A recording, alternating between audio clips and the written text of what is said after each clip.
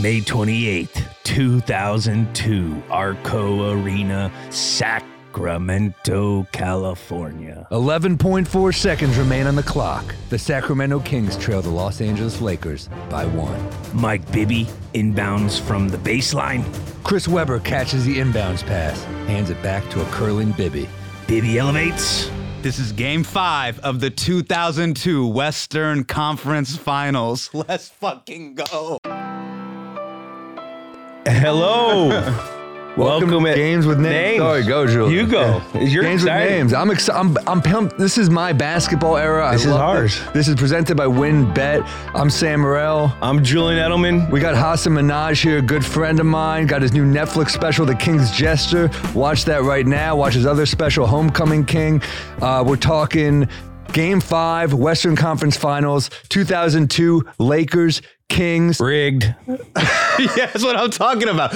Game 5 was good. Game 6, which we'll get into, fucking rigged. Yeah. Rigged. No argument from me. I heard the whole podcast, the one that Imperioli narrated. Yes. I mean, yes. It's going to be, I can't wait to get Mike Bibby on this bad boy and ask him to think he thinks it's rigged. Yo, the depths of how depraved these people were. It goes deep, bro.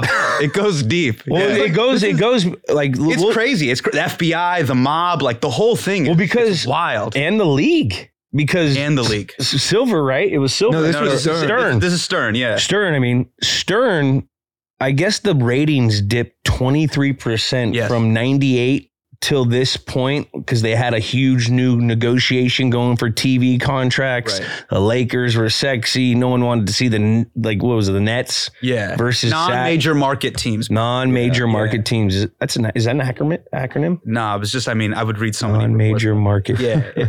And Sacramento's a non-major market. A non-major market. I know, it's sad. But it's your only team. That's our only team. And we almost lost them. So they were close. They were new too. They were new. So like Vegas? Was they were going to be sold potentially, and they were going to go to Seattle. That was one of the places, or Vegas.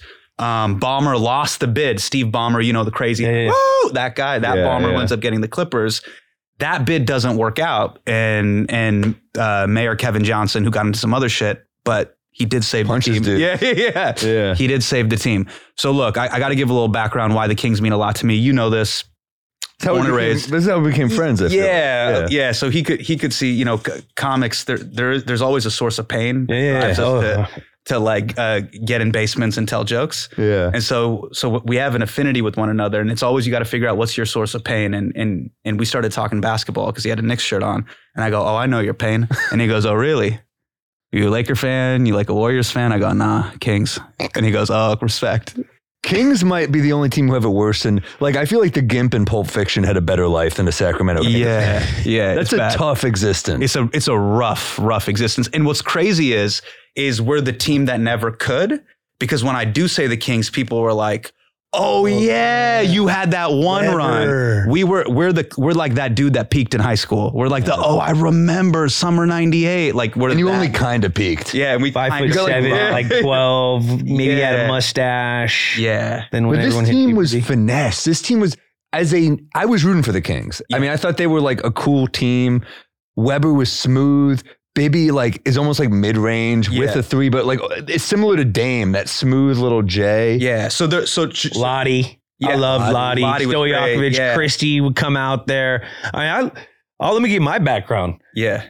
I was a Warriors fan, but this is when the Warriors were kind of dog shit, actually very big dog shit. Yeah. And then the sexy team comes into Sacramento. It was an expansion team. Yeah. Like around 90, what was it? It came at 85. Came at 85, but then they got hot. Yeah. And then 98 to 02, we were hot. Hot. So it starts with white chocolate. White chocolate. And, Webber comes from the Bullets at the time, the Washington Bullets, which became the Wizards. So people don't know this. C-Webb, there was kind of this like reputation about him around the league. He's a knucklehead. Problem. Yeah, he's a problem. Yeah. Remember? And you know this being a Warriors fan. He was drafted by that 93, like that squad, right? So he comes in the penny trade, draft. Yeah. They swap. They get Webber.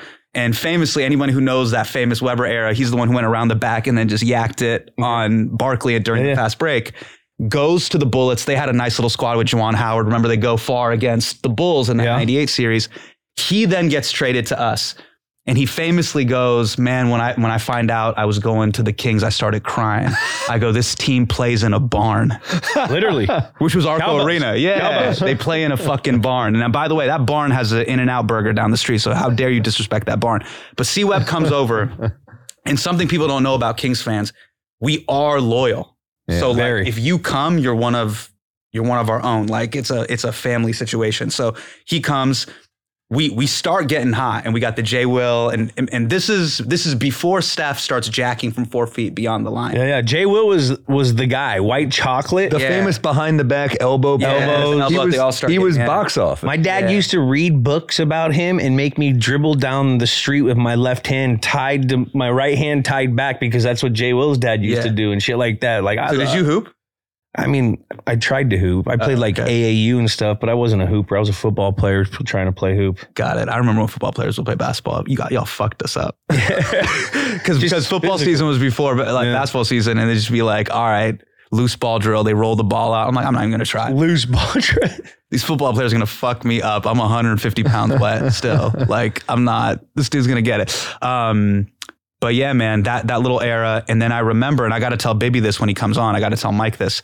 When White Chocolate got traded and we got sad. Bibby. I was a little sad. Yeah, man. We were all sad. So real talk, I got to own this. We were upset. We were like, why are you 55? Why are you trading him away? He was a fan favorite. Yeah, why are you trading him away?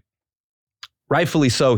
We needed control. We needed like someone to control the offense, and we did need like real the guy with a jump shot. Yeah. And Jason once you saw Bibby play, we were like, all right, that's why they did it. Jason Williams got a jump shot later in his career. Yeah. With the Heat, he could kind of hit that three, but at this point, he had no jumper. And it was kind of like, you know what it was? It was, and by the way, I love Jason, and I've met Jason. So we met at the All-Star game. So shout out to J Will. But it was one of those things where we needed to hit big shots down the stretch. And funny enough, the person we have coming on the pod, holy shit, did that dude hit us some big shots. Multiple. Kings. Yeah, multiple. He was better in the playoffs than the regular season. Totally. He was one of those dudes. Totally. That mid-range jumper he had off screens or when he just pull up was so sexy. And he was just he could control the court. What bugs me too, let me just say this, I'm gonna vent a little bit. What bothers me, Jules, is the Bay Area, y'all shit on Zach. So for a lot of people, California stops at the Bay. Anything north of the 5, Sacramento, anyone that says they're from the Bay, that's from Sac, we're like, nah, you're from Sac. They go, you're from Sac, bro. Yeah. They're like the Staten Island of California. Yeah, it doesn't even matter. Yeah. If there was a civil war, they'd be like, y'all are the north. It's like us, all the meth cities. So like Stockton, Lodi, Modesto, Redding, Sacramento, like rise up. It's us, right? Yeah. And then it's like the Bay with all the tech money, and then LA, and then San Diego's just kind of forgotten. But San Diego's cool though. Great. Anyways, the Bay would always kind of shit on us, but I gotta say this right now. The Kings were actually the first Warriors. We actually were the Warriors 1.0. We had a A squad and a B squad. We could shoot. We had a fast-paced, fast-tempo offense. Remember, this is kind of during that Spurs, Detroit Pistons era. Yeah. Everybody's slowing the ball down, banging down low. We were run and gun. Run and gun was C-Web. Yeah. And Divoc's the fact that he could shoot the ball and pass. Unreal. Same with Weber. Both your bigs could shoot and pass. So that started being popular like 10 years later, 15 years later. But I feel like we were one of the first squads to kind of do that. And like Jokic owes a little to C-Web. A little bit. For sure. And can't lie, as a Bay person, like a lot of Bay people jumped on the Sac. Hard. A lot of us. Thank you. Yeah, dude. Thank you for saying this, bro. Kind of shitty, dude. Oh, this sexy team right now. They're kind of flashy, fun. They're fast. They're winning games. Fuck the Lakers, because we all hate the Lakers. I roast. We all hate the Lakers. I know. That's unanimous. That's what unites both of us. That's the uniter. Hate respect, because the Lakers are important. Yeah, you love the Lakers, but you love the history and everything. But like, no, this was a hateable Laker team. NorCal, SoCal thing is like real, bro. It's like it's a real thing. Yeah. When it comes to like the war. We welcome in all like the meth cities. Like, yo, you guys are kind of with us. You know what I mean? Yeah. You guys roll with us. And the sad part is here's how I know LA kind of won. It's not two-sided. Like they're not even thinking about us. No, they're like, fuck these guys. Oh yeah. They've won too much. This was it's tough for finesse teams to win in the playoffs. The Lakers, they would bruise you because they had Shaq. And Rick Fox and all these guys played such fierce defense. And then you had Peja, who was, I guess, hurt, but man, Fox did a good job at him in this series. And he had Doug Christie, who was a great two-way player. Great defender. You need like a stopper kind of. So he was just a great, and then again, we had depth. We had Bobby Jackson. He was great. Pollard coming off the bench, Lawrence Funder. But we had all these guys. Was he the Jet? Coming off? No, it's Kenny the Jet. No, it wasn't Jason Terry. Jason Terry was the Jet. Yeah. They kind of played similarly a little bit. Yeah. And again, and so if anyone, did you ever get a chance to go to one of those games? I never got to go. Dude, it was rowdy. Yeah, that was the thing. Everyone had the cowbells. Loud. And it was like you had real home field or your real home court advantage there. It was loud as fuck. So if you remember watching those games, especially those Lakers-Kings playoff series, you see Phil Jackson on the sidelines doing this. Yeah. Because he literally could not. I mean, the cowbells were so loud. And it's a bad arena. Arco Arena is kind of a shitty arena. Yeah, but it was shaking. It was crazy. Was Sacramento's like team. Yeah, that was their calling card too, the cowbell. Yeah. And it was such opposite teams. Like you have Doug Christie, who you're like, this dude is the only dude in the NBA who doesn't cheat on his wife. And then you've got Rick Fox guarding on the other end. You're like, this dude's definitely going to sleep with your wife. Yeah. Rick Fox has that energy, bro. Yeah. He has I will fuck energy at all times. Yeah. He's good looking. He's a dude, and he got game where he's like, I'm the guy who fucks. Yeah. I'll show you the assistant coaches. I remember that scene. Yeah. He's in Hallmark movies right now, just straight up. He's the romantic lead in Hallmark movies. Yeah, bro. He's handsome. And he's a good actor. He's pretty good. Yeah. I can't agree with that, but but I mean, I like this team. Well, what was your perception, man? So you're in New York, right? We're the same age, and you're watching us, and we're finally like, we're on NBC. Like they're giving us national coverage. You're probably a sophomore, junior in high school like me. Are you like, yo, this team's kind of cool? Yeah. I mean, I was a 90s Knicks fan, and that's a team who like had all the pieces but couldn't get over the hump. And I looked at this team. The Knicks were more of a physical team. This is a finesse team. You want to see the finesse teams win. You want to see the 7 seconds or less Suns win. You want to see Dallas win. Yeah. You want to see a team with shooting win. And it really wasn't until the Warriors till we really saw that. So I was all kids want to see shooters win. Yeah. And the Lakers were the favorites, so you're rooting for the underdog. And Shaq, I love him, but I couldn't root for them to win. This was their third straight, right? Going 3 straight. This was the third, yeah. I couldn't root for a team to three-peat. So, you root against greatness also when you want the underdog. Also, I'm just going to, be real here.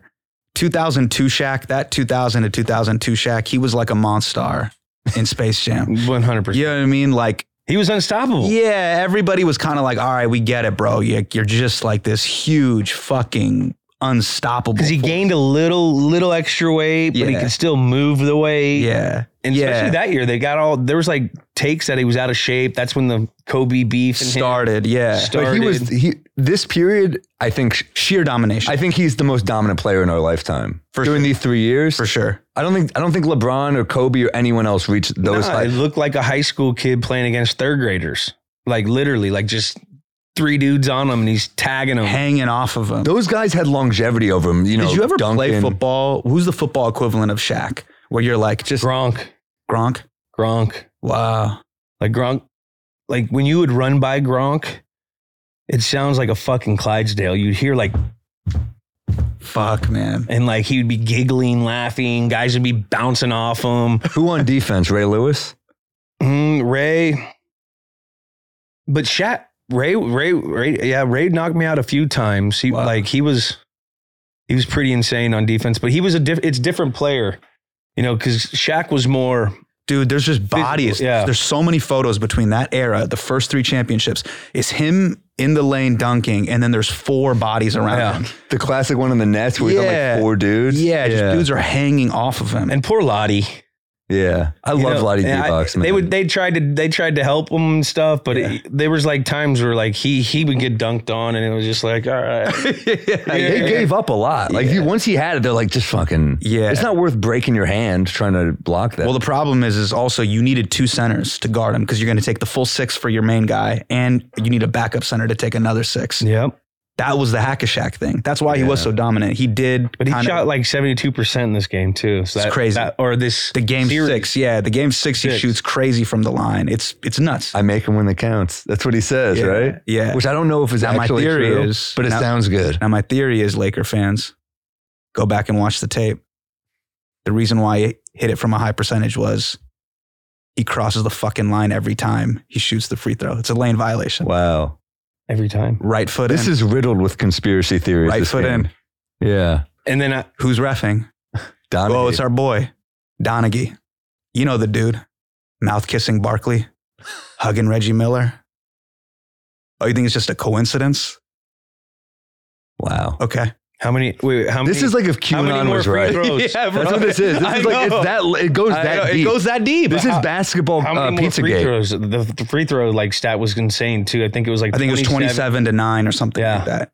Yeah. In the fourth, 27 free throws in the fourth quarter. To the 9 all What do game. you say to then the Laker fans in this game? Bibby hits the game winner. What do you say to these fans who say that it was clearly a moving screen on Weber, who knocks Derek Fisher, a great defender, on his ass for Bibby to hit that shot? We can watch it 3 different angles. We can cue it up. We got a MacBook right here. We can cue it up. Let's do this like the JFK tape. We can do right here. Which angle do you want it from? He plants. Yeah. I mean, Bibby was. C-Web was fucking jacked then. This is peak C-Web. This was when he was dating Tyra Banks. Fucking Tyra forgot about that. Remember the Dada commercials? I mean, this is peak C-Web. C-Web was like... He's a handsome guy. Handsome dude. He still looks great. By the way, shout out to C-Web. He does. Aging like fine wine. Like fine wine. Black don't crack, baby. Yeah, man. He looks fantastic. It's a clean screen.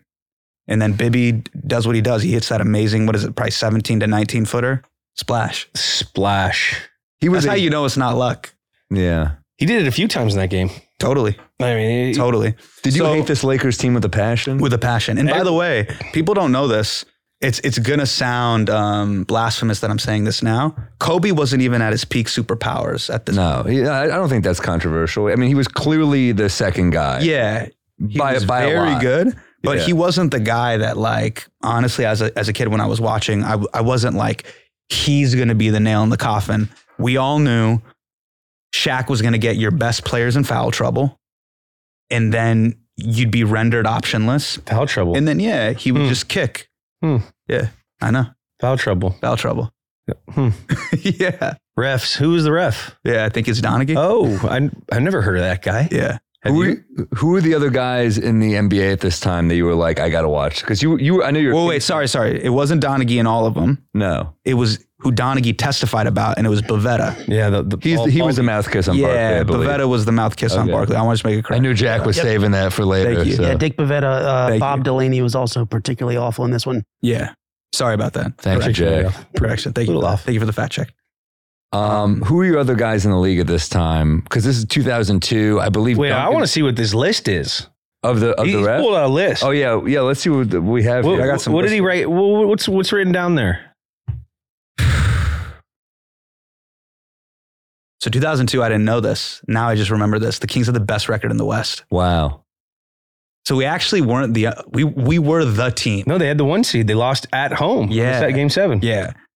All right. Bibby hits the game 5 winner at Arco. Game 6, the Kings are up 3-2. In the fourth quarter, the Lakers take 27 free throws.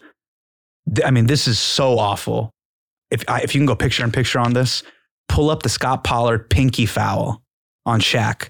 Shaq's going for a skyhook. Pollard literally his pinky hit. And I think Lottie hit it first. I think it was almost tipped, wasn't it? It's crazy. And they call the foul. So both Pollard and Vlade foul out of that game. And they got to go to Lawrence Funderburk. Damn. And they still somehow stay in the game. It's a true fucking miracle. Funderburk is definitely the name as your third string center. I mean, yeah, it sounds... Even you're like, fucking Funderburk. You're just annoyed. Yeah, and at that point, you're just like, good job, Lawrence. You're doing your best. I'm going to ask Mike Bibby about... his heart. I'm gonna ask Mike about this when Mike gets on. There's this very famous inbound where Mike is checking Kobe. Kobe does the jab and goes around and then does the elbow. Elbows him in the head. To Bibby's head. In front of the ref looking. In front of the ref. I remember that. And they call the foul on Bibby. Yeah. So for me, that was the point. I wasn't even... I could kind of believe the foul trouble, even though it was all bullshit. It was that moment where I was like, oh, okay. Because every angle was like, oh, he hit him. Sports media world. Oh, they bashed it. Yeah. So Simmons, when he was writing for ESPN at the time, yeah.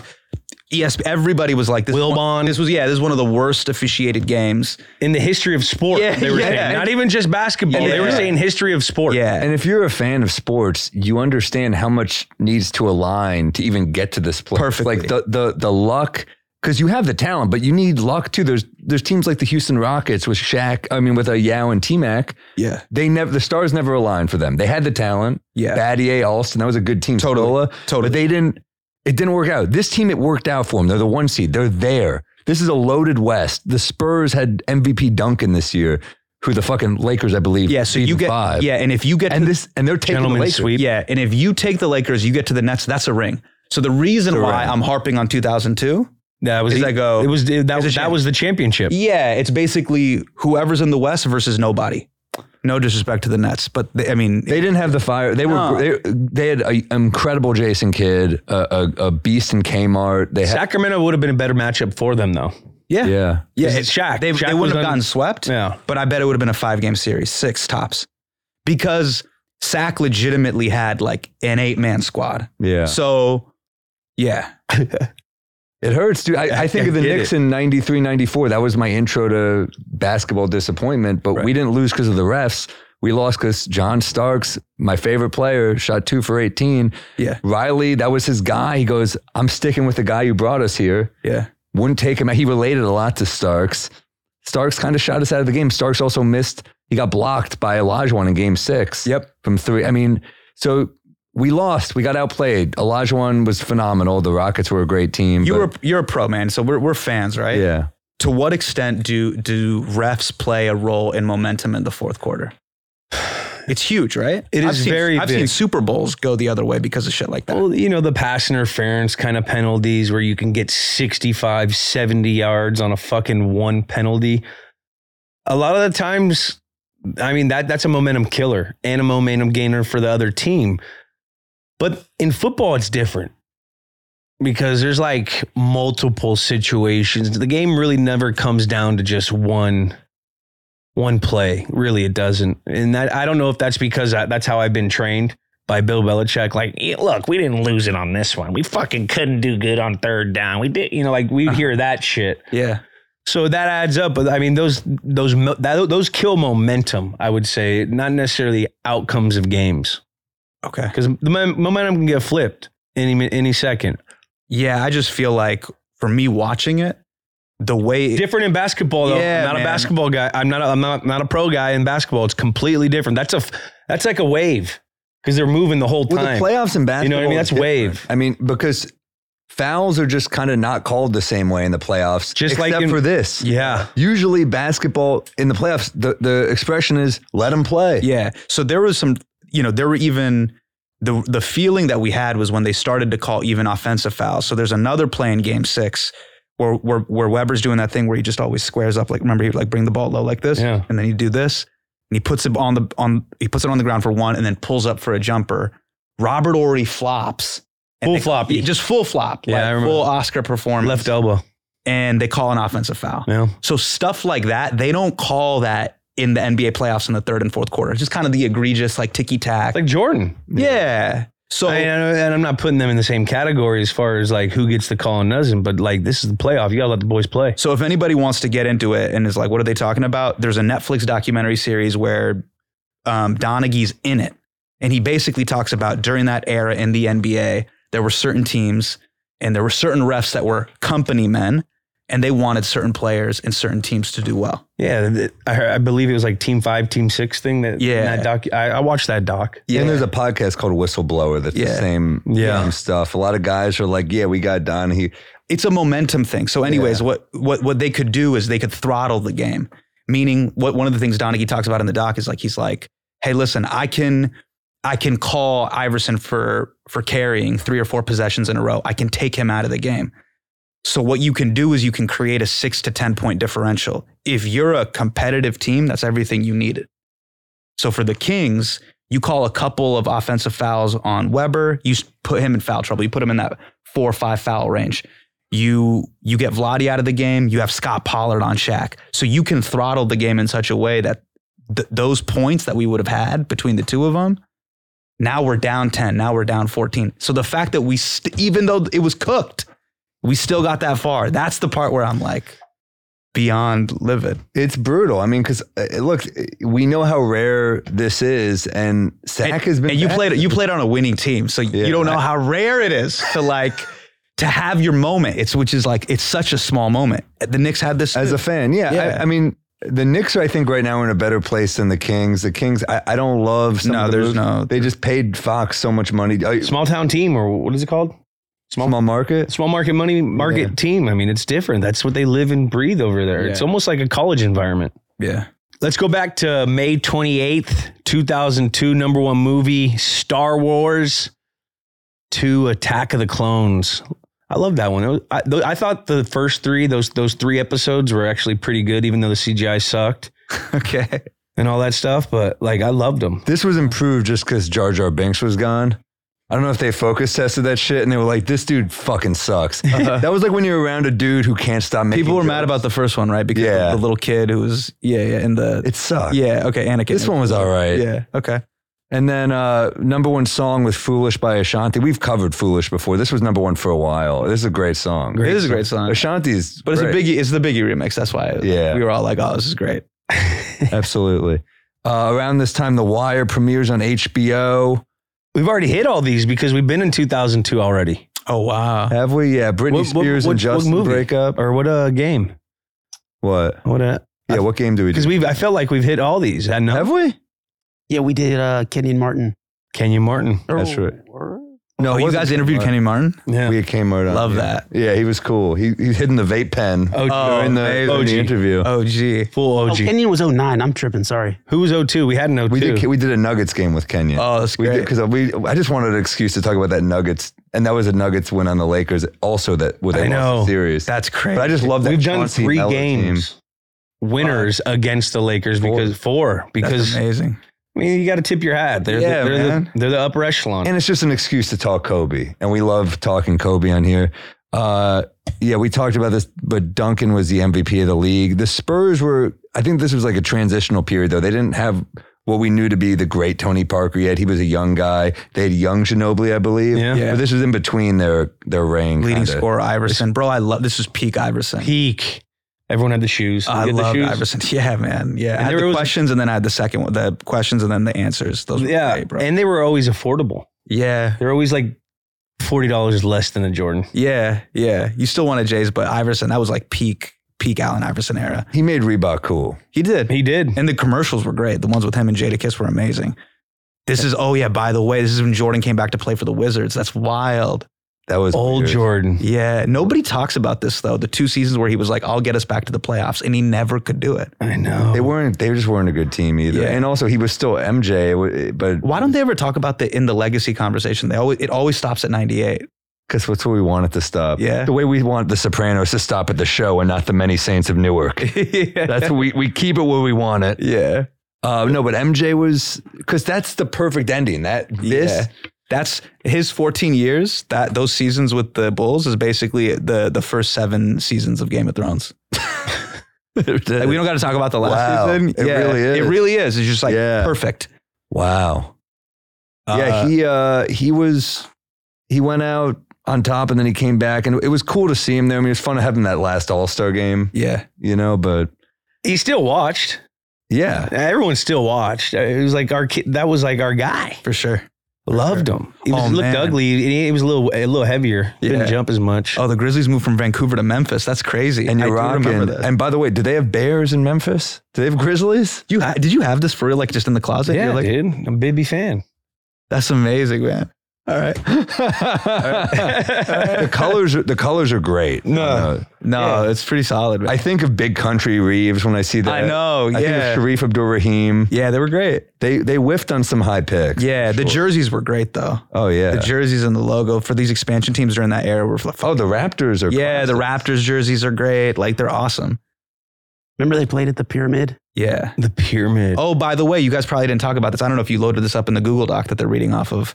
But this is peak Vince Carter. I don't know what you're talking about. We're doing all this from memory. On top of our dome, dude. I'm not even isolating you guys. I'm talking to them. But you should have put in right here. This is peak Vince Carter era. All right, now the gaming corner presented by WinBet. Prop bet. I think it's got to be about how yoked he got because he's huge now. He's huge. He's Yoki McDokey out here. My man's a bodybuilder, bro.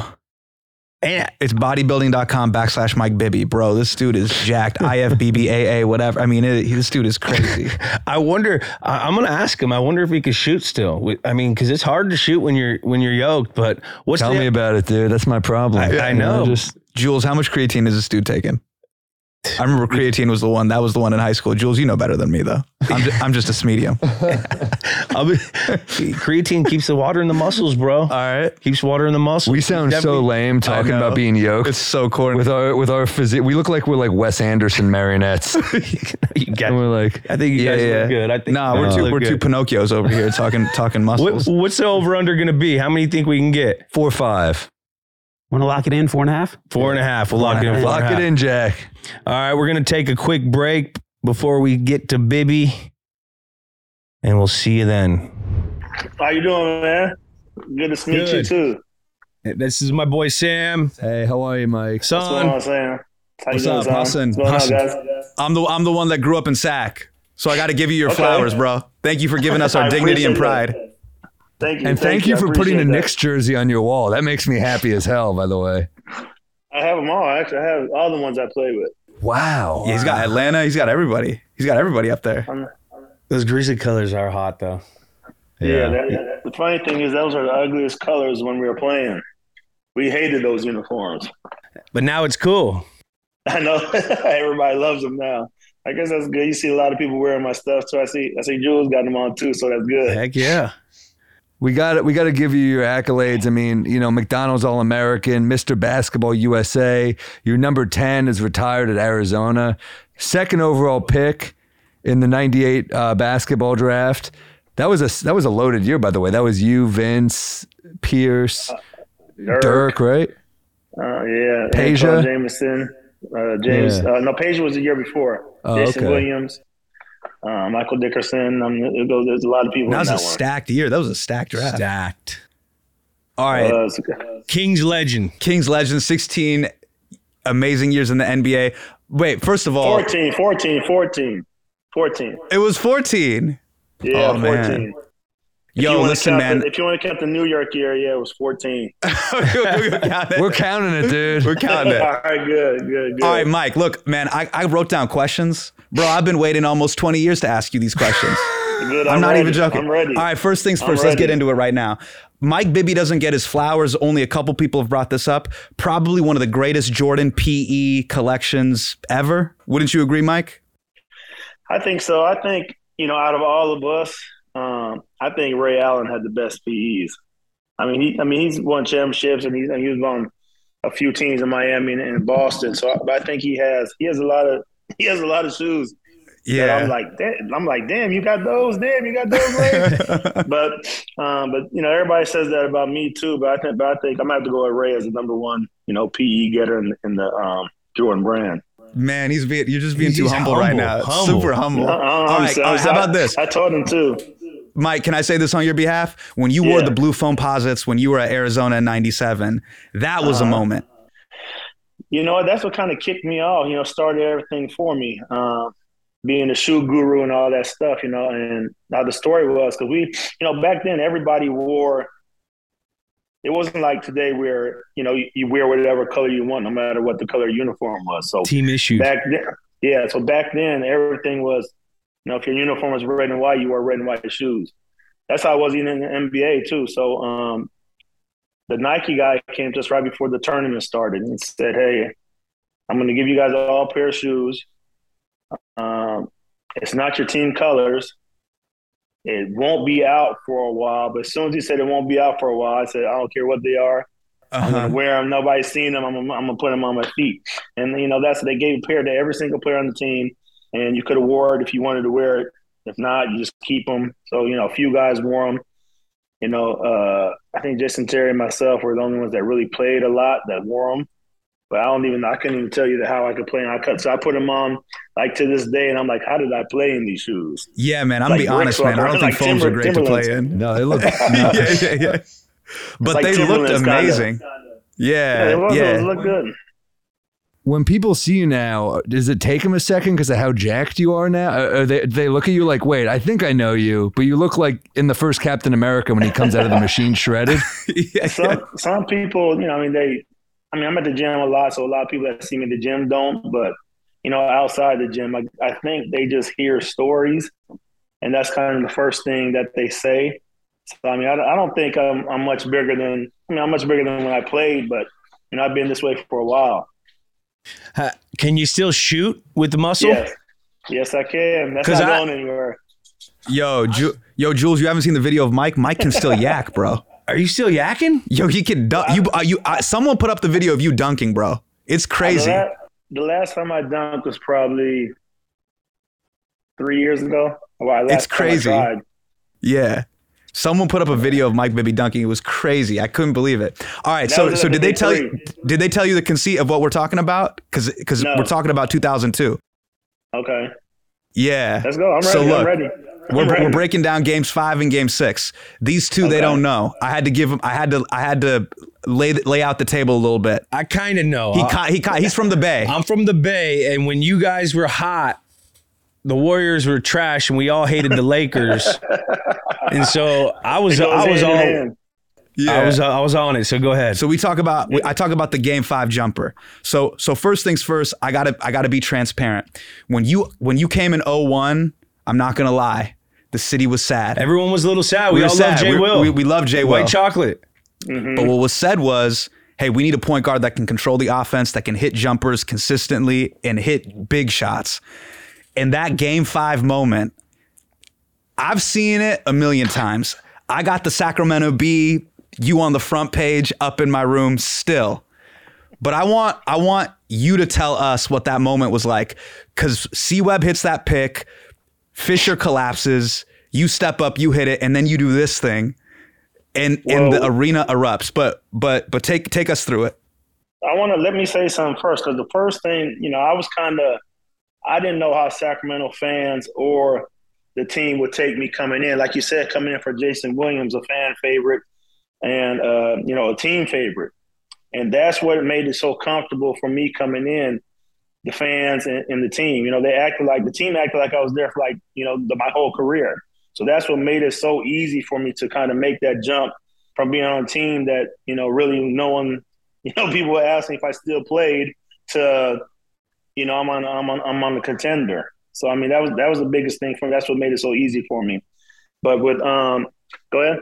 No, I was just gonna say we all saw why they traded him. Now we once you started playing, so you can keep going. But we understood why. So we're not saying I can't get past the fact that the newspaper there was called the Sacramento Bee. The whole Bee. Yeah, is that whole city a high school? What the hell? No, hey Sam, you got to take it easy with the disrespect right now. The Sac Bee is an amazing newspaper. It's still there too. It's still there, man. There. Yeah, it's not going anywhere. But, you know, the play was for Chris to make a play. Either he'll shoot it, fake handoff to me, or give me the ball. So, you know, I told him, I said, if you don't shoot the ball, when we're walking out the huddle, I said, if you don't shoot it, I'll make the shot. And so he handed it off to me, and then I shot that shot probably a million times in, you know, practicing. So, you know, every shot that I took, I expected to go in because I worked so hard on my shot. So when I shot it, it felt good, and it was just in rhythm. It was something that I did every day, and you know I just expected it to go in. And when it went in, you know the fans went crazy. It was crazy. I look at videos and see it, but as I try to remember it, being in that spot, it's kind of hard to remember. You were just in the zone. It was just like you were in flow. It was amazing. It was amazing. First year playing with them. Did you think that year? So for me, it felt like between 98 and probably 02, 03, that was our window. That was like our window to really make a run for it. But that year specifically, I felt like number one seed. Mm-hmm. Had we beaten the Lakers, it's game over. We're taking the Nets in 5 games probably. Did you feel like we were the best team in the league that year? No, hands down. I think the Lakers knew it, the league knew it, and I think everybody in the world knew it. I mean, it was just that. It shouldn't have went to Game 7. It's unfortunate we kind of shit the bed in Game 7, but you know it happens, and you know we thought we'd have another chance, you know, coming in next year, you know, but injuries kind of hit us, and it was kind of, you know, like you said, our window was, you know, 1 or 2 years during that year. So for me, Game 6 was probably one of the worst American tragedies in history. I'm not joking, bro. For everybody. For everybody. So as it's happening, there's look, we could talk about what happened with Vlade. We could talk about the pinky on Shaq's palm and that being a foul. We can talk about Weber getting called on offensive fouls while Robert Ory's winning an Oscar and flopping. But I want to talk about your moment with Kobe, with the elbow to you. The inbound pass is coming, and you get called for the foul. No, actually, they called the foul on Doug after they threw the ball in. Yes, I mean he did it kind of smooth as I would say like a savvy veteran would do. Made it look like it wasn't on purpose. And you could see the ref looking dead at it right there. It was just, it's a different ball game. We get that call, and like I said, you can't look dread on the past or whatever, but we get that call. So our ball with about 10, 11, 12, 13 seconds left, down 1. So that's a different story. I love playing in LA, so it probably would have been bad for him. Yeah, let's go. Was that your favorite team to go against, like playing in LA versus the Lakers? I love playing in LA because you could hear stuff because it's kind of quiet in there actually, and it's great. You can hear everything that somebody's saying to you. And Mike, I couldn't agree more, bro. I've said this before, and LA fans get after me. Staples Center is great for recording a podcast. It's great for breaking up with a girlfriend. You want to call your grandmother overseas, go to Staples Center. Amazing reception, very quiet. You need to take a Zoom meeting, job interview, go to Staples Center during a Laker game. It's quiet, but everybody goes to be seen there. So it's LA. That's what you do out there. So but you could hear everything. I think they brought the best out of me, and I just felt good when I went there because it's like me against everybody that's there, and that's how I felt. During that era, be honest, we weren't that scared of Kobe, were we? Much respect to Kobe and the legacy, but 02 Kobe, we weren't pressed about Kobe. It was Shaq who we pressed about. There was no one to be scared of, really. But when we set up for our games, our thing. Doug did a pretty good job on Kobe. Doug's about 6'7", and he kind of held his own against Kobe. But Shaq was something different. I said Shaq was the most dominant player that I've seen, just in fact in basketball, just how strong he was, fast. And we just had to make sure he saw 3 people every time he got the ball. That was our game plan, make sure he saw 3 people. How did you get in there and earn the team, the respect of the team so quick? Just by how you worked, or were you a quiet leader, or were you vocal, or was it just through how your actions? Because I can already tell, I can answer the question probably through your actions. You look like a guy that works his ass off. Yeah, I worked hard, and I was in the gym. It was right across from the arena, so there was plenty of games that after games I went and shot 300 makes and 350 makes, 400 makes after a game. And I didn't come in like my agent. The first thing my agent told me, like, this team's established. You don't have to come in and woo anybody and do all that. Just be a constant player, knock down shots and just play off of these guys, and things will go for itself. That's how I played in the regular season. I averaged 13 points during the regular season, and it was just like, okay, now I see. Like the first practice, I remember passing the ball, cut through the lane, I ducked, the ball almost hit me in the head. And, I remember Coach Carrillo, rest in peace, he was like, you better be ready, young fella. The balls are coming. So I wasn't used to, getting passes after I gave the ball up. So I had to adjust my whole game and do a whole different game plan for the way I played. Well, you're used to a team that couldn't pass like that when you were in Memphis. Everyone, Weber, Vlade, everyone could move the ball. Everyone. The best 2 big passes probably the game's ever seen. So, in Vancouver, our thing was kind of throwing in the post. Back then they played inside out. So you throw it in the post, you get a double team out, it's kicked out, now you play out that way. Now, start again playing different after that. Do you feel like at the time, during that era, at least when you played with the Kings, in my opinion, you were one of the best mid-range shooting guards in the league? It's funny because our era was kind of the mid-range shooters. You know, you had Raj for sure. Terrell Brandon, Sam Cassell. You go all the way down the line. Everybody shot mid-range. That was the thing to do, mid-range. Who was your toughest cover? Because no disrespect, but it wasn't D-Fish. It wasn't D-Fish. It had to be Iverson, right? Yeah, no, let's go. You understand. My defense, I wasn't really a great defensive player. I always tell everybody they paid me to put the ball in the basket. So I wasn't really, going and trying to work on defense. We had Doug Christie and Bobby Jackson for that. So my hardest cover was Stephon Marbury. And just the fact that, I mean, he was going to shoot 30 shots a game, so you're going to have to play deep. You're going to have to play true defense every possession. He was strong. He was quick. He was fast. He was athletic. He was a dog. Like, the biggest thing with him, he's from New York. He's a dog. And every guy he played against, he wanted to show, hey, I'm better than you. And going and playing like that, that's hard. You know, you get a lot of guys that play in the NBA that, are capped at 5 shots a game. You know, if you go into a game, you're guarding somebody that's shooting 5 shots. I'm like, okay, I'm gonna have an easy night defensively. Him, he's getting at least 30. Right. So I don't know if you saw the Donaghy documentary. Did you see it on Netflix? I haven't seen it yet. I'm not going to watch it. I'm not going to watch that. I can't even watch most of the games. I can't even watch Game 6 still. That fourth quarter, I still can't watch that.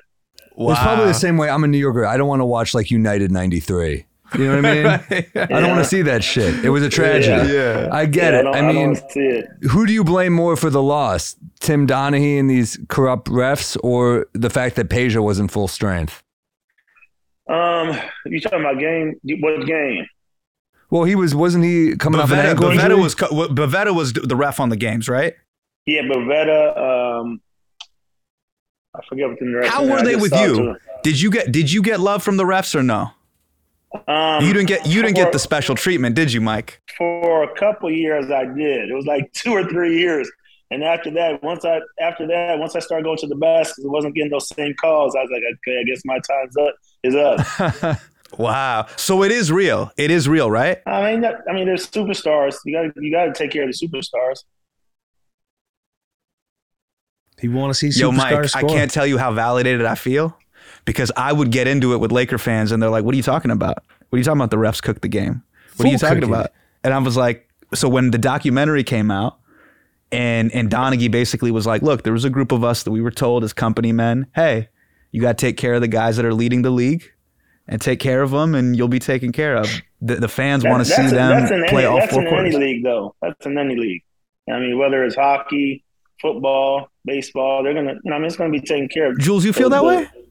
During the regular season, yes. During the postseason, I would say they let us play a bunch. Like you could always tell DBs could get away with a lot more when you were running routes in the playoffs. They say do business as business is being done, and guys, it gets a little more physical. That you could push off more and they could grab you more. It's just but the benefit of the doubt is going to go to you guys in the Patriots, right?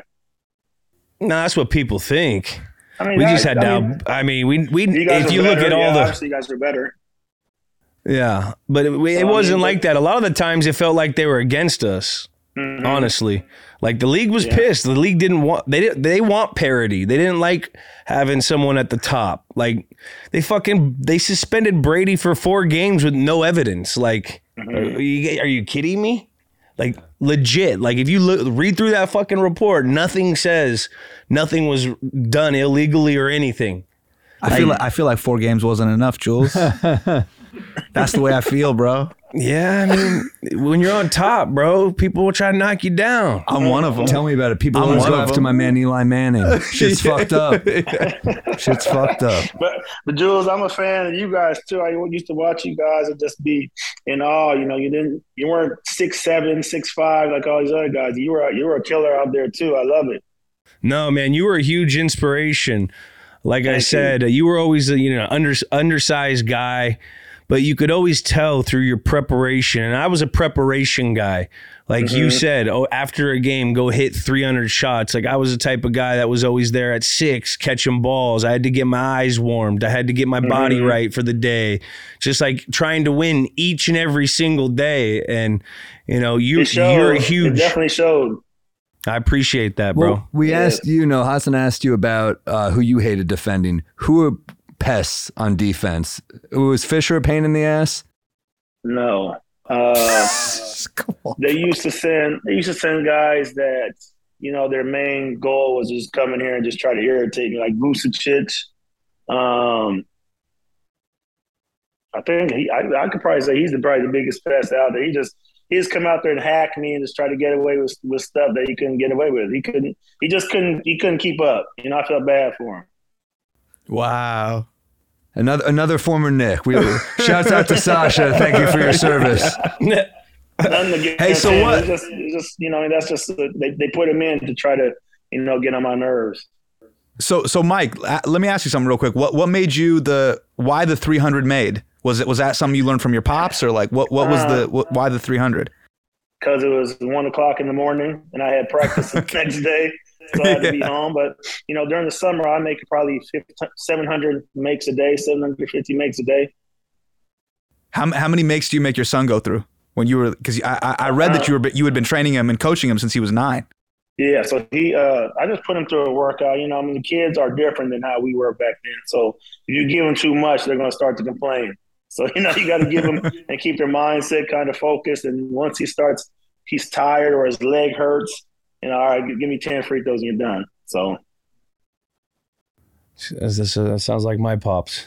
Are you still watching the game a lot, Mike? Are you still watching any of these younger guys right now in the NBA? And if so, who are people you like watching? I watch all the time. I love the Suns. Suns got with Chris Paul. The addition of Chris Paul, I think, was a great addition. You got to watch Steph and the Warriors. And, Ja Morant, I think, is a monster. He's a monster. And, I like Jason Tatum. You go all the way down. There's a lot of young guys. Like I said, I think the NBA, the future's in good hands.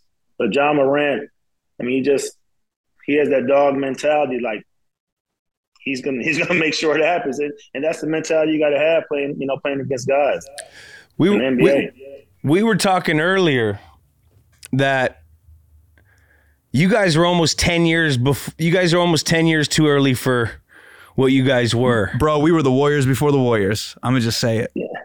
We run the same offense kind of. It's the Princeton offense. A lot of cuts, and what was tough. Other teams couldn't really. When you go through walk through and these are the plays they're going to run, and when they do this, they're doing this. You couldn't do that with us because you never knew. We didn't know what we were going to run until it happens. A lot of back cuts, splits, and Blotty and Webb put the ball right on the money. So it was hard to prepare for us. What was Rick? What were you guys talking about going into the series? Like, what's the strategy going into play the Lakers? We got to make sure Shaq sees 3 people. We send in a lot of video of Shaq being in the paint for about 7, 8, 9 seconds. So, but he's hard to stop already. But when he's in the paint for that long, it's going to be impossible. So we were trying to get any kind of plus we can out of it. Did it help playing in Sacramento? Because no disrespect, I've played there, I've done gigs there and stuff. Not a ton of distraction in that city. Was that? Look, there's a few good bars and stuff, but were you guys a very disciplined group? Hey man, Cheesecake Factory's popping in Sacramento. Don't you dare disrespect Cheesecake Factory. Don't you dare disrespect Arden Fair Mall. There's a lot happening there. There's a Foot Locker and a Chic and a Foot Action. And they just got in and out. There's a lot of distractions. There's distractions there. There's distractions you go anywhere, really. You can find distractions anywhere. But it's a small place. Everybody knows everybody, and the leagues, everybody's the same league. So I still know a lot of people out there. Still have a lot of friends out there too. So I love playing Sacramento. That was kind of catapulted me in my career. Kind of jump starting my career again. They're rich. They probably took helicopters to the Bay. I can't get no helicopter. No, thank you. R.I.P. No, they freak me out. Mike, do you ever think that when you watch the league now, do you feel like it's in good hands? Do you ever feel like, I could play in that league? Or do you feel like you were tailor-made to play in the era that you played in? I think I could have played in that league. It's being a shooter, I think I could play. Yeah. And that's what it is. I would have shot more threes. Like the most the most threes I ever shot, like an average in a year, was I think 6 a game. You got guys shooting 23s a game now. I mean, it's a different game now. But I think I could play in this era. But 6 for that era is a high number. Yeah, it is. I felt like I shot a lot of threes, actually. Yeah. Everything was mid-range back then. Yo, so Mike, just real quick, I mean, you look great. A lot of players, man, a lot of heroes that I had growing up, I had their champion jerseys, and I see them now. Boys are looking rough. So when did you get into bodybuilding and you're like, yo, I'm going to be Mr. Olympia out here? You know what? I used to lift all the time. Whenever I'd come back from summer, they'd always tell me, like, the trainer would be like, Mike, you can't lift like that when you go home. Like, they don't want you to lift. Like, they used to frown upon lifting weights. Like, there's been plenty of times really? Rick Allen would come through the weight room and be mad we were lifting. Why? But what's the reason? Just from being agile. They want you to be able to move. You got to be able to. They want you to be able to be agile. If you're all stocky and stuff, you won't be able to move. But how about someone like Luka right now? He doesn't he looks like a bigger dude. But he's not lifting weights. Yeah, he's not lifting weights. That's just his size. But that boy's thick, man. He's just thick though. Tough. You put muscle on, you give because football, we have to put the muscle on to be able to endure hits. Uh-huh. Like, when you pump yourself out and you look as jacked as Mike, you get vulnerable of pulling out, your hamstrings or stuff like that. You can also get hurt in the fucking weight room. Like, you leave yourself more vulnerable getting hurt. So that's why a lot of guys, like with TB12 and the whole method of being long and pliable, it's so you can be rubber bandy and not get hurt. Yeah. I got to know from this era, because there were a lot of characters on this team. Any memories of, team bonding stuff or going out with these guys? Everybody had their own stuff, but Vladdy was probably the best team I had as far as just his attitude. Like, no matter if he had a good game, bad game, he was going to be the same person on the plane. I played with people that, didn't get their points or whatever, won't sit with at the card table that night. And I mean, just Vladdy was ringleader of everything. And it didn't matter. Vladdy was amazing. For a 58-year-old, he had an amazing attitude. I caught Vladdy smoking one time and smoking a cigarette in the bathroom one time. I can't use the bathroom like right in the warm-up. So he was a chain smoker, right? This was the word that he was a chain smoker. But I'd seen him smoking a cigarette before the game, and I said, come on, Vladdy, the game about to start in 5 minutes. And he was in there smoking a cigarette. I mean, I guess you got to do. So how was it for him? He's seeing you doing deadlifts and he's got the sausage arms and he's chain smoking. These are two very different people. But you guys are everybody loved Vladdy. Yeah, so how did you gel with that? But his playing style lended it. I mean, you're Vladdy, you can smoke a cigarette. You're Vince Carter, you got to put down the Marlboro. You know what I mean? Like, Vladdy can smoke. Yeah, but I mean, Vladdy wasn't moving too quick. He wasn't jumping too high. Vladdy would beat you with his IQ, his brain. And he knew that. So, I mean, regardless of how he came in the night before or what he's doing before the game, he'll be all right. What was C-Webb like? Alpha dog. I mean, he was just a dog, and he everybody on the team knew it. He was the captain. And, we knew every night that it wasn't going to be our night. But Webb, we knew it was going to be his night because that's what he is. He averages, 28 and 12. So everybody fell in the line after that, and everybody knew it. That's what made it so good. No one expected to have that night like Webb was having every night. We had so many guys that were good that it might be Hito's night tonight, Paige's night, Bobby's night, my night, and everybody was good with that. Now, did anyone joke around about the the timeout with him, or was he like kind of sensitive about that? No one, not when I was there. He was there for like 4 years before I got there. But, people make mistakes. And, I heard somebody call timeout on the thing. He was a kid at the time. What was he, probably 18 years old? But, I mean, it happens, you know what I mean? And that was the reason why they lost the game. Yeah. Yo, it's interesting. Every time I do any of these sports podcasts with former athletes, they always talk about having that dog in them. Jules, you were talking about it before Mike came on. Mike, you've been talking about it. When you talk about a guy that has that dog in them, what does that mean? They're going to fuck you up in practice? Like, or is it mental toughness? They're clutch? What is it? I'll let Mike go, and then I'll give you my version. Yeah. Name names, bro. Name names. The statute of limitations, bro. It's been 20 years. Other dudes who are dogs. We want to know some. Yeah. Dogs. What makes you a dog? Kobe was a dog. Kobe was. They used to have a mentality of, fuck it. I'm gonna go out here. This is what I'm gonna do. You know, like it or not, and I'm gonna be physical with you. This is where I grew up. I'm hungry. It could mean a whole bunch of different things, but like, you know, Kobe, Marbury, Carmelo Anthony. I mean, like, you just keep going on and on. Like, the guys that you're looking, like, nothing phases them. See, and they want to be in that situation.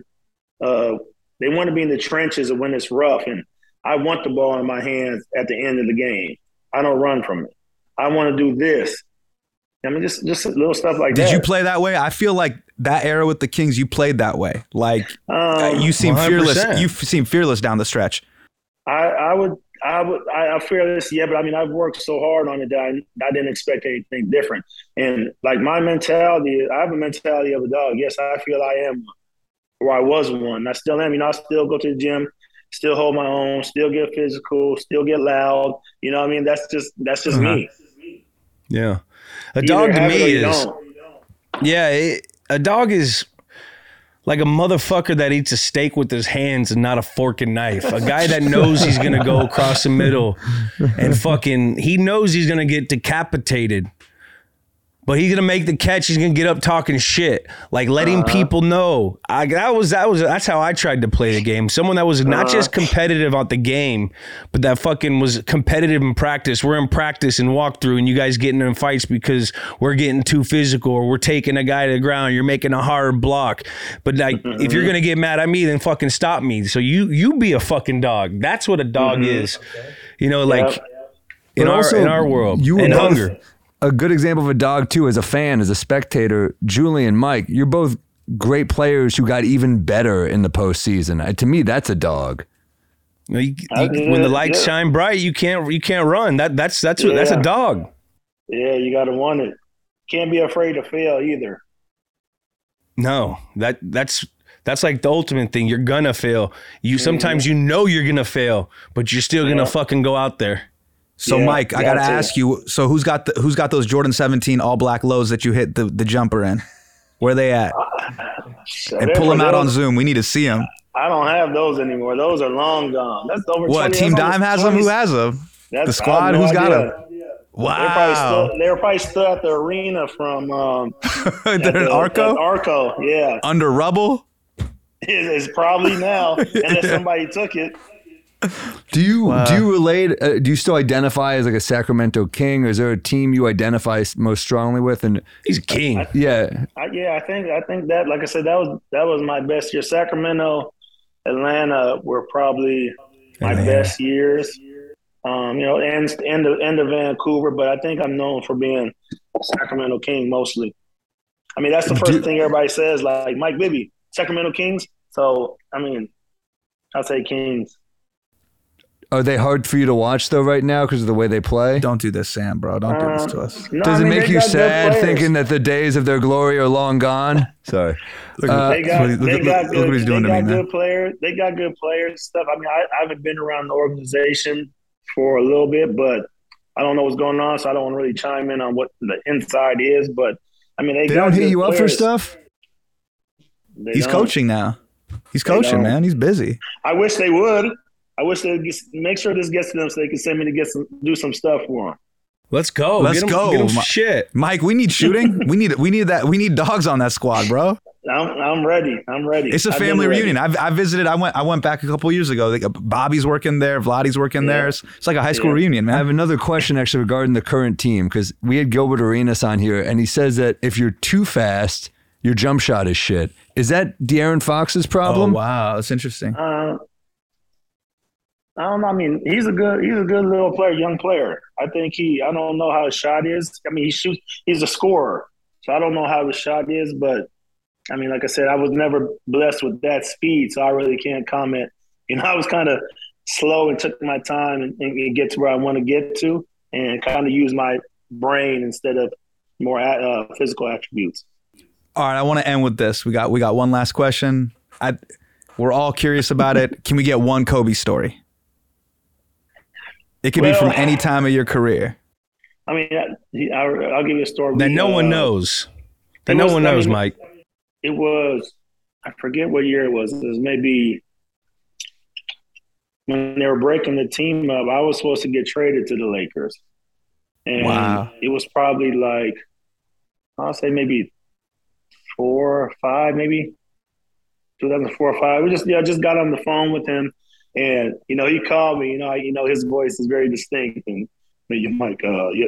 But he was trying to get me there. And it finally ended up calling me like 2 days later, like, man, it didn't work out. The Moose didn't want to send you to LA. So I mean, then it was supposed to be to Cleveland. Then I ended up getting traded to Atlanta. But that's about it. Kobe's a great guy. Our dads played together in Philly. So I mean, that was our ties there that we had there. Our dads played together as well. That's amazing. Well, Mike, thank you, man, and thank you for never getting shook, bro. There's a lot of cupcakes out there, bro, and you weren't one of them. So thank you, man. That. Thank you very much. Thank you very much for having me. We're all fans, man. I appreciate that.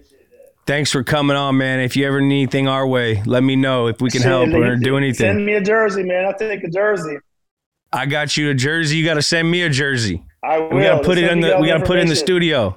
I'll send it to you. As soon as you guys get me on the info, I'll get it to you guys. I got you. That's big. I appreciate it. Sign it for me too, please. Oh, fucking of course. I got you. You got to sign yours then. I will. I'll sign it. I'll see what I got. I'll send you guys some. I'll get the address. I'll get you a gamer. To do that. All right. Appreciate that. Wow. Dude, I'm gonna be honest. I think he's handled it emotionally way better than I have. That's the immediate assessment that I've gotten. He's like, yeah, I've moved on. I want to play with a guy like him. Like he just seems like he's a humble dude. Yeah. You could tell he works. Like he wasn't like too butthurt about it. Like he was butthurt, but like he knew he was like at peace with it. Yeah, man. You have to be. You know what? No, Sam, we're comics. We're so petty and weak. I know, but the pettiness fuels us. He's retired. Like we're still going. He's retired. Yeah. You can stay petty if you're still playing, I think. Oh, interesting. But so is the reason why comics were petty? We're like, well, I can't believe he said that about me on a podcast. Is because it's still our playing career. Still going. Oh, got you. Yeah. Do you ever retire as a comic? I think you die. I want to go out like Rickles or Jones. That's great. I want to die doing this. That's awesome. Yeah, man. I don't think you retire if you're like Michael Richards or something. I don't think you retire. I think you're forced into retirement. Yeah, you're kind of forced out. He is jacked. Yeah. He is jacked. Maybe he's shredded. Yeah. And that's like a big part of all of our childhoods. We're all the same age. I remember playing with him in like 2K. Yeah. I remember the Kings were like the cool team because they had shooting. Full cool team. And they could all play. I mean, Jules, are you in, was it strange for you to see he's in better shape than he was in the league? Like, are you still ESPN body issue? Yeah, I'm still pretty. Dude, I have to change. Are you full body issue? Yeah, I'm probably like 5 pounds less because I'm not lifting as much, but I'm still in pretty good cardio, and that's where it is. Cardio. Dude, look, just give him a lift up for this shit. Come on, give him a little lift. Show off he's got abs. Are we doing this? Are we thirst trapping right now? Thirst trap. I'm on thirst trap probation according to Big Cat. So why? Oh yeah, because I guess I do it too much here. Hey, so when you're doing the body issue cover, where do they tuck your junk, bro? When you're doing the extend on the thigh, bro. Trust me, Google Images. I queued it up. So I sign up for. I'm not gonna lie to you. I signed up for this thing, and it's sock and tape, right? That's what I thought. Listen, this is all right. I'm listening. So they first off tell me like it's going to be a small shoot. There's not going to be that many people there because it's nerve wracking. You're like, it's not that small. Yeah. Roll up there. There's fucking 35 people. Yeah. It's a huge set. And like once you get warmed up, you start taking these shots, and then you go look at like the prints, or you go look at the samples. and like your dick's hanging out in front of the ball and shit, and you're sitting there talking with the photographer. They don't pouch it? No, you're fully bald. That's crazy. Wow. And she goes, "Oh, don't worry, we'll cut that out. Don't worry, this is a good shot." Like the whole time, everyone's looking at your dick. There's like social people taking pictures of your dick. Oh my God! Wow. They promised a small set, no small set, full bare knuckle Barry out there. That's like when you go to the doctor. Really, and they're like, ESPN the magazine, no intimacy coordinator for Julian. But when you go to the doctor and they're like, we have someone to like learning, can they come in? I'm like, I guess, but it's my dick. I know. So you trim up? You trimmed up, did the whole thing? I trimmed up for that. Now I don't trim as much. You can't be in like your mid 30s. Yeah. Like trimming up, having a shaved chest and arms. I used to do that stuff to makes you look way more jacked on TV. Oh, I get it. You know what I mean? Like you never see the baseball guys, they tape up, you get vascular, you shave up. Legs and stuff. You do the legs because you get your ankle tape. You don't get the shit ripped out, but no more trimming up. But I'm still there. How do you feel when civilians like us talk about being athletic? Do you start laughing? No, not at all. Okay. Because like everyone's got a form of athleticism. Because I'll flip it. When I hear other people are like, "Oh, I want to do stand up," I'm like, "Good." We're not saying we want to play in the NFL. Then they would laugh at us. Yeah, but don't you feel when certain civilians are like, "I could do that"? They see clips of like you and Norman, and they're like, "Oh, you guys tell jokes." Yeah, I could tell a joke in 90 seconds. I mean, you know how hard it is to tell a Sam Morril level joke. Yeah, but that's a compliment. That means we're making it look easy. That's a compliment. I would put it more like I take offense to it. I put it like more like me trying to like zing in a quick joke around you guys, where you guys are like, "What the fuck is this guy doing?" Because I feel like some of the jokes that you land in your specials, that's arm in the rim. I'm like, oh, how did he land that? Thank you. You know what I mean? I'm like, oh, because the level of difficulty. I mean, I don't know. Julian says he's not judging us. He's going to hop on a Zoom with Mike Bibby after this. Like these fucking nerds tried to hang. They're talking sports. He was cool. He was cool as fuck, bro. He was really cool. And that was, I would say, like an all-time cool NBA team. Like, yeah, for sure. Ever. I think they're up there. For sure. Especially, I mean, we talk about never did it. One of the coolest teams that didn't get a ring.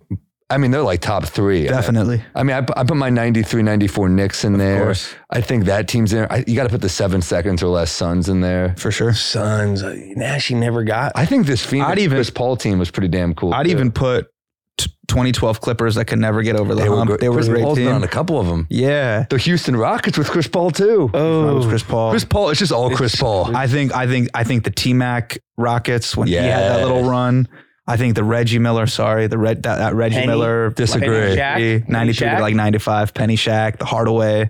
The magic moment. Yeah, man. Damn. You had some pretty good squads, man. The 99 Knicks were pretty damn cool too with Spree and Houston and LJ. Yeah. Marcus Camby. You're talking about this LJ, right? That was yeah. The Nuggets with Melo too. With K, we had that team. That was a cool little team too. Yeah, man. Yeah. Cool. Did we settle the prop bet, Jack? Did we get it? Sorry, fellas, we came up a little bit short in total. How many times? Just 2. Hey, can I be honest with you guys? Yeah. I was too nervous to say it when he was like, if we're counting what we all thought, I'm going to say the joke. I was going to go, Mike, when'd you convert to Islam in prison? Because you're looking swole, bro. I was going to call him Brother Mike, but I got too scared. It's like seeing it, it's like, you know what I mean? He's like a part of my childhood. Yeah, dude. I mean, I interviewed Starks on a show and I was like, it's John Starks. It's John. I love John. What can I say except to be like, thank you. Yeah. Well, I couldn't get in there either because I felt weird. Well, what I loved and what you must have loved about Starks, what I loved about him is I could tell, you can just tell, it's crazy how you can kind of tell from TV, even if you are just a civilian, who does have that dog in him. He really was super cool and collected and wasn't shook by Kobe. And that's what I loved about Starks too. Me too. Him, like McDaniel, those were those guys that would go like forehead to forehead with MJ. I know. And they kind of weren't like, oh, GOAT, he's a GOAT. Like, even though MJ is the GOAT, they kind of put Paul Pierce in there. All over him. Paul Pierce was great with Kobe. Yeah. Paul Pierce, he used to battle him. Yeah. Finals MVP. Anyone who overachieves in the playoffs or just gets everything they can out of their ability, they've got the dog. Yeah. Can't believe it would have been crazy if Bibby would have became a Laker with. That's a crazy story. Although they probably got, what he probably didn't say is, you know who we got instead of Bibby is Smush Parker. And Kobe must have been fucking furious. Yeah. That must have, well, whatever. I mean, this was great. This is great to have you, Hasan. Check out the King's Jester. Gotta check it out. Thank you. Hilarious guy. Appreciate that. Biggest Kings fan I've ever met. Ever. And thanks for joining us, dude. You spiced this. This is awesome. This was I appreciate the energy of this episode was unlike anything we've ever. I appreciate it. No, you could just tell you loved it. No, I was fucking. We loved it. We loved having you. That was. I get asked to do a lot of pods. I was like, when he told me about this, I'm like, I'm fucking in. You're fucking funny too. We literally talked to the seller, and I was like, if you could be on with any athlete, and he said Weber or Bibby. I'm there. Yeah, we'll have to get Weber and get you back. Weber, oh man, can't wait. See that smile over Zoom? I'm here. Beautiful. Hasan reaction, energy. Just a pure fan. It's how we became friends. I mean, I met him at Gotham Comedy Club many years ago, and he saw me, as he said, in a Knicks shirt, and was like, I know this person. Yeah. Like, I think that real fans can sniff out real fans, and he's a real Sac fan. And you guys connected through like tragedies of your teams a lot of the time. And just obsession. You know, like you can just feel they were so close. You could tell he still takes it with him. And just his excitement. I remember when I saw him at the cellar and he was like, dude, Bibby. Like you could tell how much he still loves Bibby. He's so charismatic. I thought he was insanely funny. Yeah. He took over the show. He was so excited to ask questions to Bibby. Like I jumped out of the way. I was like, hey man, this is all you. You know, you're dressed sharp. Like I mispronounced his name. I saw him give me a look and a correction. You know, I apologize. Hasan, like Boston Hasan. You know, I said Hasan and he got all, and I've heard that. He did that to Ellen at a show once. Really? Yeah, I heard that. He did that he corrected Ellen. He scolded Ellen DeGeneres? I don't think he scolded her. I think he just corrected her. I hope he did it in front of her PAs and staff that she mistreated. I gave him a standing O. I think it was on air. Oh, really? Yeah. Full on air. I love it. I loved it. He took over in the best possible way. He took over the way like Klay Thompson takes over when he's just hitting threes and you're like, he's the hot hand, feed him, you know, keep dishing to him. Lasting image is honestly probably of this game or this series. What are we doing? Game. I mean, Bibby hitting the shot, no question. 100%. The lasting image is we see Weber's body up, we see Fisher on the floor, and we see Fisher elevate. That's the lasting image. Fisher. Bibby rather. Yeah, Derek Fisher was on the floor. He was guarding him. He was also headband over the ears, Derek Fisher. Remember that era? I was shocked when he said Fisher wasn't a good defender because I thought he was. I always, as a spectator, that's because they were there. I mean, that was probably because that's a dog saying that. Yeah, you know what I mean. Bibbs probably like they competed a bunch against each other. Yeah, I thought I was watching Fisher. I was like, this dude plays his heart out. He's like Kobe respect. If Kobe wants you on the team, you don't hear Kobe being like, "Bring back Smush Parker." Kobe's like, "Bring back Derek Fisher." Yeah. But you know how basketball is, man. Those guys feel like they can score on anyone. Like there's no really good defenders if you really think Are there D-backs though who played you well who you'd be like, he wasn't good? Yeah. Really? Who? Name names. I wouldn't say he wasn't good, but I would say that they're not as hyped. They're not as good as their hype. Who's overrated? I thought this is gonna get some heat. I thought was a little overrated. They used to play. He's overrated? A little bit. I mean, he was really good in his role, but as a man covering corner, he played cover 3 all the time. So he had everything in front of him. And like that team defense they were connected on a string. You'd see that linebacker shoot out to the flat and he would get depth. And so he could play in front and keep his eyes in the backfield and make breaks. He was the best at that. He's an unbelievable corner, but his pure man on man, like he never really didn't have help. Like you never saw, like you saw with Revis, Gilmore and a lot of these guys where they would just say, hey, you have him all game. You follow him everywhere and everyone else, you guys have everyone else. Is Revis the best you ever played against? He was pretty good. He just was always on balance. He knew the game so well. He could cheat on certain things. And I'm not saying it's not like really good. I'm just saying as sounded like you said that, dude. Man on man. Sounds like Julian Edelman said that. On man. Doesn't have the goods and didn't have the goods. He's going to try to come at me for this. It's all good. He'll probably be like, oh, he's just a competitive guy. I've heard it. Beef. No beef. I'm pumped. No beef. We got our first beef. Yeah. Affleck and dude. Affleck. We got podcast beefs. Let's do it. One right now. Name the game, the shot. It's not the shot. Oh, I'm sorry, Jack. What did we forget before we name this? We got a little carried away with Hasan going in, kind of living out. With what? Hasan. Like bossing, bro. He's bossing Hasan. Oh my God, even I'm doing it. That's because of me. It was like a real Make-A-Wish kid type episode. He was just going ham. He was. He was. Can't blame him. Let's get back to the game real quick. Just a quick little overview that we kind of breezed over. It was back and forth all night. Can't forget Shaq got in foul trouble early. He was playing all game with 2 to 3 fouls and ended up fouling out with just under 4 minutes left right in crunch time. So that was huge. 5 lead changes in the fourth quarter. As we know, Bibby hits the go-ahead shot with 8 seconds left. Kobe goes down, misses the buzzer beater. And all night it was Kobe and Shaq versus Webber and Bibby. 30 for Kobe, 28 for Shaq, 29 for Webber, 23 for Bibby. And then we got to contextualize this a little more. Robert Horry hit a buzzer beater the game before that, Big Shot Bob. That was when they hit out. Yeah. That was when he did a little dance too. That was Robert Horry was 7 rings, dude. insane. You forget about the Houston years. At least I do. I don't. Knicks, are you kidding me? Oh, sorry. Blow my head off. And then we all know Game 6 with the extremely controversial officiating. The Lakers shot 18 more free throws in the fourth quarter. Crazy. Then Game 7, Bibby alluded to it a little bit. The Kings missed 14 free throws in that loss. So that was kind of the story there.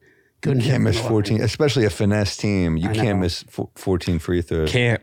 And then Need the points. quick recap on the Game 6 officials. Dick Bavetta, Tom Bernhardt, Bob Delaney. Those were the boys doing the NBA's work. Damn. They were company men. Yep.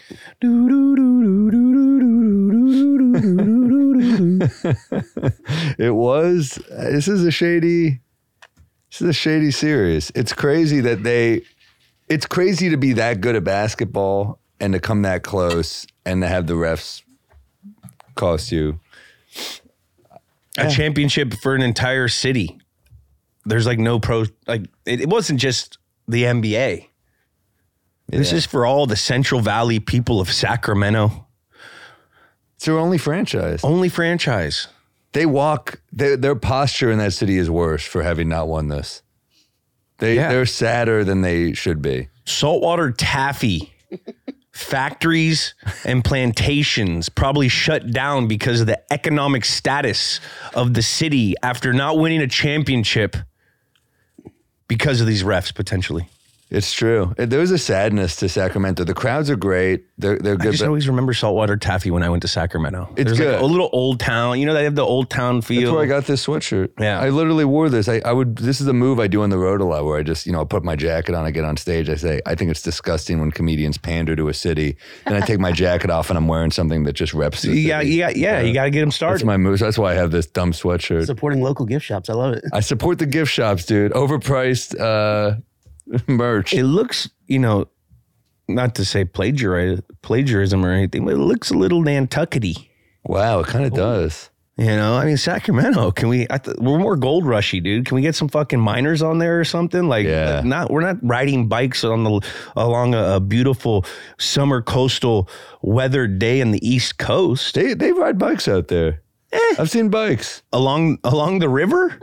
Yeah, I think so. No. I saw some bikes. More in California, you get competitive bikers, but you're not seeing bikes with baskets and Dorothy riding it.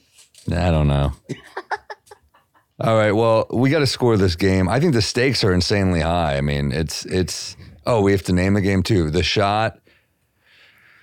Big shot, Bibby. I think it's Big Shot Bibby. Big Shot Bibby. The last good thing to happen in Sacramento. Who is that, Jack or Kyler? I wrote that in there. That's good stuff. The last good thing to happen in Sacramento. I mean, it's Big Shot Bibby. Big Shot Bibby. But it is the last good thing to happen in BSB. Sacramento. Stakes are high. This is game 5. 5. Take the lead. I got to say, I think in the Western Conference Finals, though. Yeah, so what, like an 8-4? 8-4. 8-4. Star power. It's huge. It's in LA, remember? Literally. Shaq is huge. Huge. You got Kobe, you got Bibby, Weber, Vlade, Peja, Fox. And think about Fox and all the celebs in the arena. We saw Nicholson, right? In the series, not up this one. This was in Sacramento. That's right. It's in Sac. I don't think Jack ever goes. We lose. Yeah, you're right. He's too cool. But Phil Jackson was out there. Phil Jackson. Rick Adelman, big coach. Adelman, big coach. What do you think? I think it's got to be an 8 of some sort. Yeah, you're right. It loses some steam because if it's in Staples Center. Sorry, Sac. Sorry, Sac. We'll just go 8 flat. I go high on gameplay because this is back and forth. 5 lead changes in the fourth. It was some good, awesome basketball. You got a taste of both kinds of basketball. You got heavy diesel basketball, and then you got spread them, shred them. And these are like football terms that I'm incorporating into basketball. They apply. You know, so angle offense versus corner offense. It was beautiful. Yeah, they were doing like a Princeton, they said. Yeah, nice passing through the big man at the elbow. Vlade was great. And you don't even know what the offense is going to be because guys are cutting so much. That's what I learned from this episode. And also, he called Vlade and Weber the 2 best passing big men ever, which I'm like, Jokic, anyone? Sabonis? But I mean, they were good. They were great. Dude, I remember as a kid watching Lottie. He always had such little swaggy, like no looks, like you know what I mean? He was great. He came up with those all the time. Was a rookie with the Lakers, by the way. Yeah. He started with Magic Johnson. Magic Johnson toughened his ass. Like, you know what's crazy when you're coming from Yugoslavia and then you're like, shit, I have to play with Magic Johnson. That's how tough this dude was. Yeah. I wonder if he picked up his smoking habits there in L.A. Maybe. Because back in the 70s, it was cool to smoke in L.A. Now it's like no one smokes in L.A. Eastern Europeans smoke cigarettes like fucking, like it's gum. They're always... It's like flossing. It's flossing. Wow, dude. Yeah. I mean, more than flossing's rare. You don't floss a lot? I floss, but not like a cigarette. It's like, I don't floss 20 times a day. You know? Gameplay, I think we got to go like 8-8, 8-9. It's a great game. I mean, even 9 is not crazy because it's, no? What do you think? Oh, I think 8-8 that definitely deserves to be up in the 8-8 or 9 region. All right. 8-8.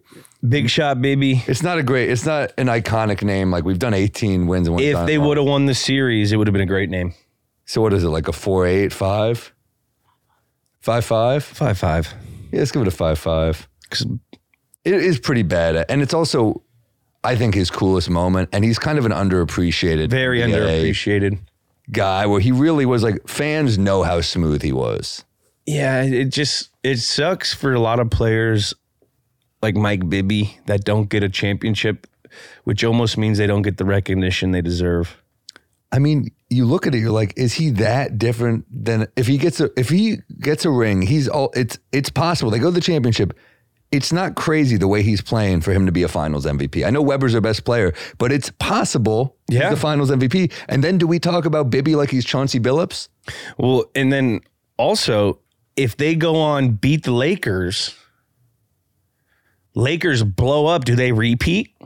Yeah, you got to run it back. You got Shaq and Kobe's. Although no, I'm saying Shaq and Kobe blow up after they lose. Like I'm saying, after they lost to the Pistons to Chauncey Billups, who was the Finals MVP. You know what I mean? They blow it up.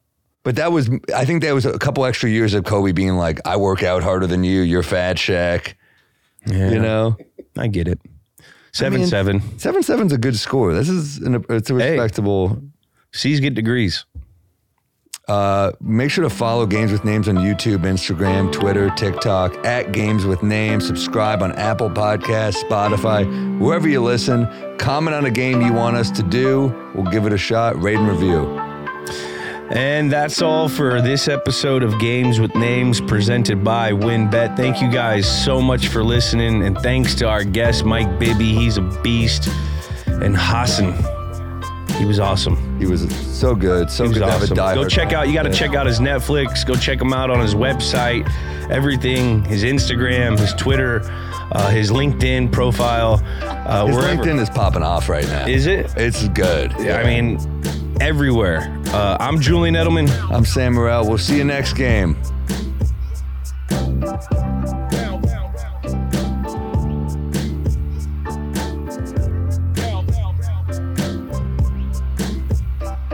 Wow.